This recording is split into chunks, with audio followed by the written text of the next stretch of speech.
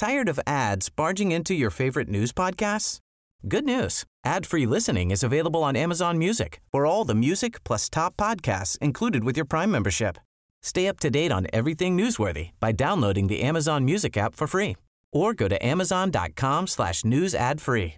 That's amazon.com/news ad free to catch up on the latest episodes without the ads.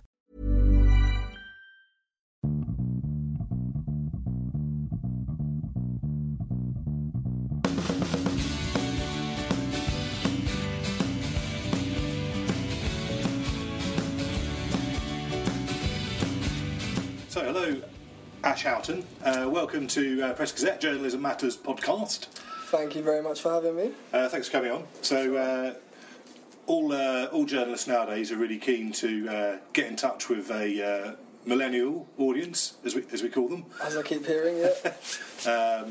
You are a millennial, I think. Is that true? I mean, what's the kind of criteria now for being a millennial? Is it? I think it's 14 to 24 or 26. I'm 24, like. Yeah. So I think I'd just about make it. So you tick two boxes. You kind of a millennial, and I guess you're targeting a millennial audience. Definitely. With SBTV News. Mm-hmm. So just start off to the uninitiated. You just give us a sort of, in a nutshell, what SBTV News is and what it's trying to do. Okay, so SBTV News is a kind of unique partnership between SBTV, who has our roots firmly based in music, and the Press Association, which obviously they've got they're well travelled ground in journalism themselves. So we kind of came together and with kind of some of their resources and kind of expertise and what we know in terms of young audiences, kind of put our heads together and created a space where we felt that there was a real kind of gap in the market really for young people, but by young people as well. So a lot of the times, like you say, I feel a lot of people are trying to get into the mind spaces of these audiences without necessarily knowing where they're coming from, and a lot of times that's a shot in the dark. Whereas with us, we felt that we were very on the kind of front line of what was going on. So it only made sense to kind of create content, but have the expertise of a kind of press association behind that can really help us. And SBTV is the kind of YouTube sensation, really, wasn't it? So it launched 10 years ago, just when YouTube was in its infancy. Jamal Edwards, is that right? Launched it when he was 15. He's 25 now. So he's your boss. One year older than you. And so basically, and the thought was that was doing so well, expand the brand into news. Is that kind of the thinking? Well, yeah. I mean, in terms of what I do editorially, I'm just keen for us to provide the best service as possible. So on the music side, we're very much there. We provide some great features and insight into what we can do there, but there's only so much in terms of a glass ceiling that you reach that you can provide without that kind of extra backing, really. So yeah, that was kind of the kind of thought process behind it. So I guess you've got, say, BuzzFeed, which is doing more news now, Vice News, getting bigger all the time. I mean, they would probably see themselves as firmly targeting a youth audience. So what do you think that you guys provide that those sort of bigger, slightly more established online players provide? Well, I mean, I'd say that at both ends, I mean, especially with someone like Vice, I think that's maybe a bit more of a mature audience, a bit older. BuzzFeed, maybe a bit younger. So we're kind of coming right in the middle, really, where people that might not necessarily be too up on news, and maybe that's not too much of their kind of daily diet and content they kind of would read or listen to. So for us, it's kind of cornering that end of the market, really, and providing for those people that kind of option to still be aware of what's going on amongst all of the rest of the stuff they're doing on the day. So what's the kind of USP, if you like? What's the sort of thing that you're providing, the sort of stories that you're providing, and the sort of angle that you're providing that other established players aren't sort of giving people? Again, because we come from a kind of urban music media kind of base, I suppose news in that area hasn't almost been touched in that space, in that kind of sense, especially as officially as we're trying to do it. So for us, it's really filling that gap in the market, which there hasn't been. So it's just bringing an extension of what we're already doing. We've seen such growth on our online platform in the last kind of year or two. It was only right that we kind of added an extra selection to what we were offering. So that was kind of... What the sort of stories that you were pleased with and the sort of stuff you've done so far that you think's gone down reasonably well? Well, one of the things we kind of, the feedback we received a lot of times from our audience when we kind of spoke to them about news was that it didn't really appeal to them, and they felt like it was all kind of doom and gloom and that kind of thing, or it was too complicated. So for us, our whole ethos is to kind of inform, empower and inspire the audience. So we've got a self-belief series that we run on SBTV News, which is all about kind of inspirational stories, finding people that are doing great entrepreneurial things in the community, and so for us, we've seen such great traction with them, and it's great. I feel like, again, often with news, people don't try and focus on maybe the more positive elements of certain stories. So for us, it's kind of bringing that to light as well, and kind of celebrating certain people that might not have an opportunity to be elsewhere.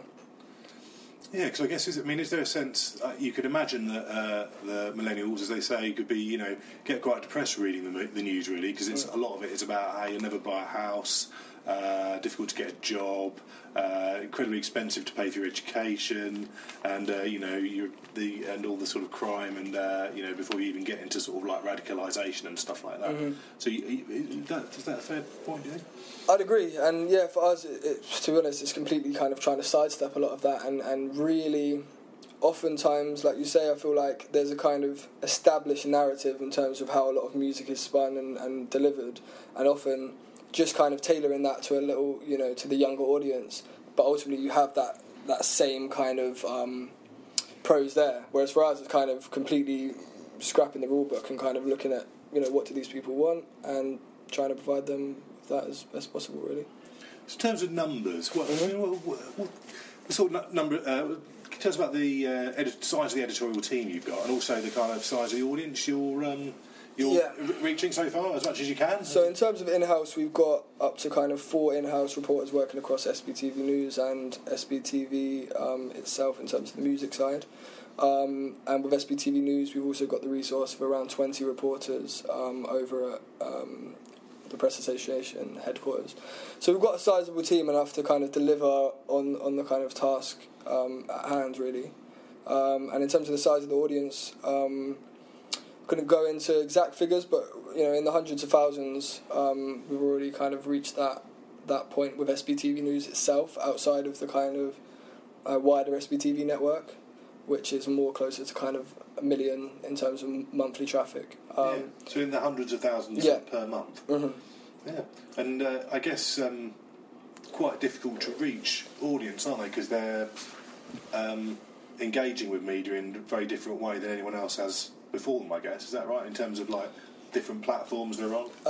Yeah, but I mean, for us, we haven't found that. Like, we haven't found necessarily that they're kind of too hard to reach as such, just because kind of feel like we have, with our kind of social media network as it is, we're kind of already in maybe over 1 million in terms of reach across Twitter, Facebook, Snapchat, that kind of thing. So for us, it was more like we had that platform, especially there, to deliver the news straight to the audience, and it was just kind of having the content that kind of connects, really.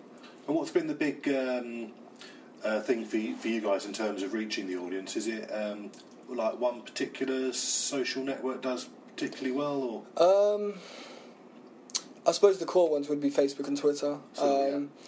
And I mean, we've got a bigger reach on Facebook than we have Twitter, and I feel like although 90% of the stories might not connect as well, but the ones that do, they can really, the element of virality is a lot easier through Facebook. So Facebook's not going out the window, because you felt a sense that like when people's parents and grandparents started going on it, it kind of lost a bit of its edge. But you think people are still on it and kind of? I think in terms of content and shareability, almost people might not be interacting in the same ways they were on Facebook in terms of communicating with each other. But I think you see a lot of kind of, you might have it, if you have your mum on Facebook and she might be sharing a funny story or that kind of thing. So I think shareability is still a big part, definitely. And are those sort of direct messaging apps important for you, like Snapchat and WhatsApp, or not?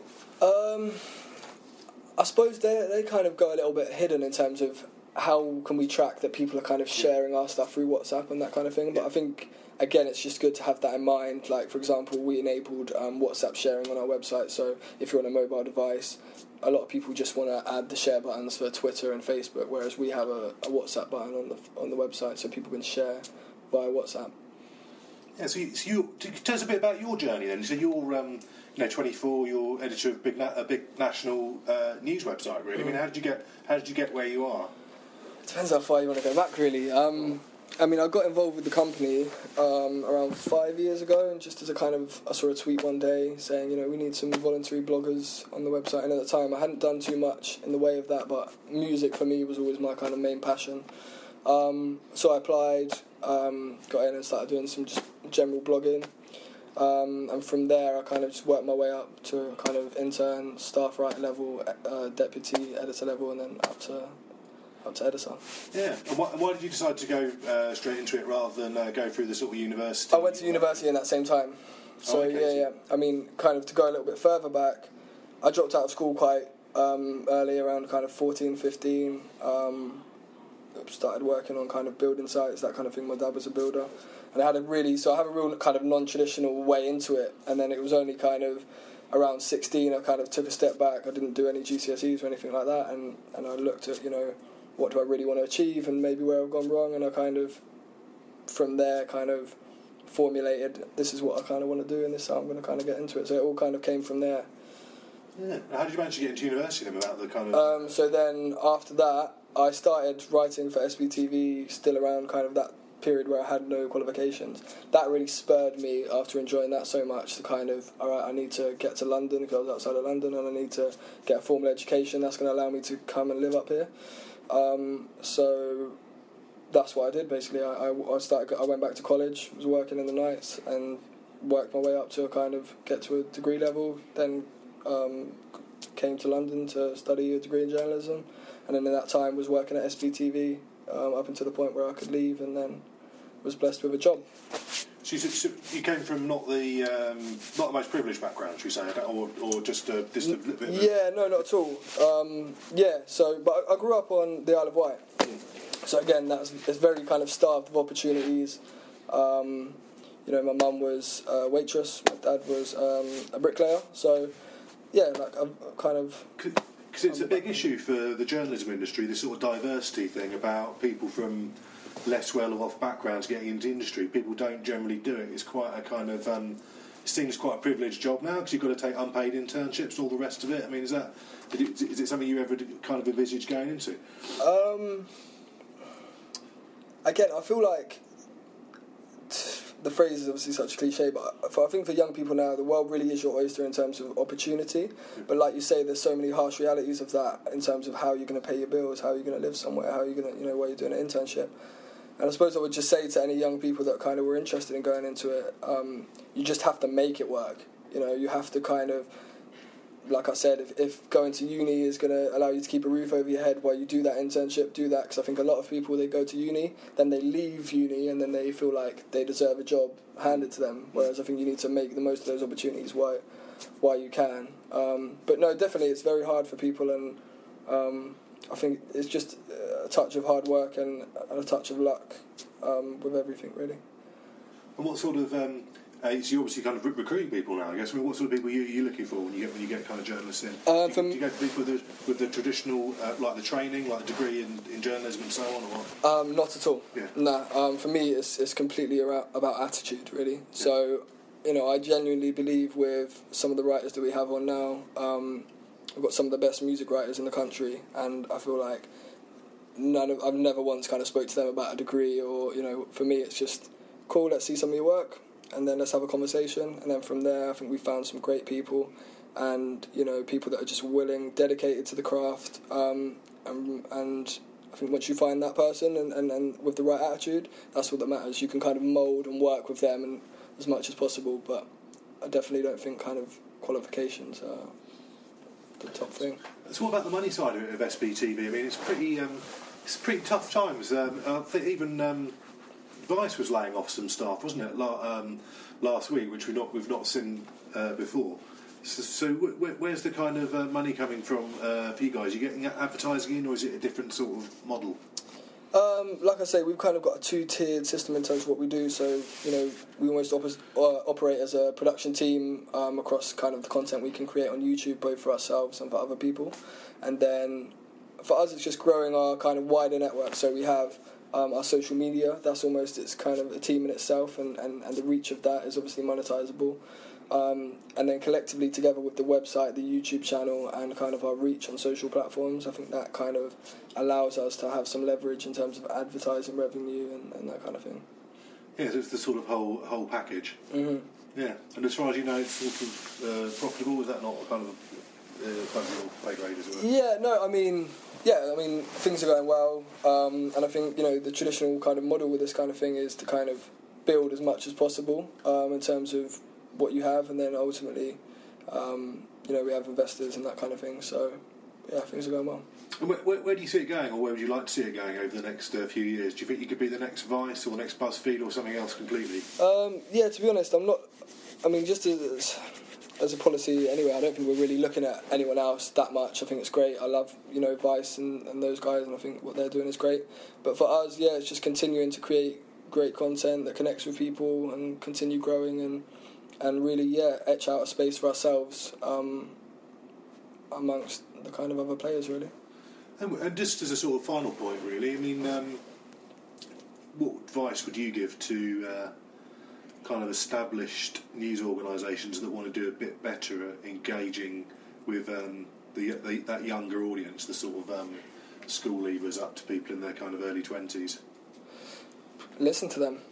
You know, I think a lot of times decisions get made in boardrooms about people wherein, you know, you could literally just hop on a bus and see what the kids are saying, or go down to a school and ask them what they're saying, without kind of directly engaging with them, or even coming to a company like ours or a consultancy firm, or people that are kind of etched their way already in on the front lines of what's going on. Then, you know, you're kind of always going to be a shot in the dark, really, in terms of what you're doing. Great. Well, thanks very much, Ash, for coming on to Journalism Matters. Good luck with SBTV. We'll be following it with interest. And you can download the next edition of Journalism Matters from the Press Gazette website in 2 weeks' time. Thanks very much.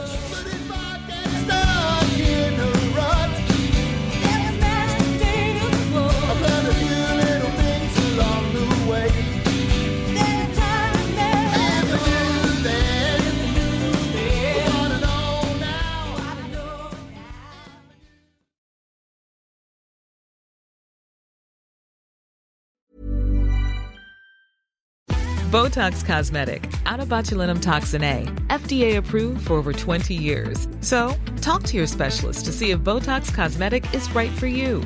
For full prescribing information, including boxed warning, visit BotoxCosmetic.com or call 877-351-0300. Remember to ask for Botox Cosmetic by name. To see for yourself and learn more, visit BotoxCosmetic.com. That's BotoxCosmetic.com. Tired of ads barging into your favorite news podcasts? Good news. Ad-free listening is available on Amazon Music for all the music plus top podcasts included with your Prime membership. Stay up to date on everything newsworthy by downloading the Amazon Music app for free, or go to amazon.com/news ad free.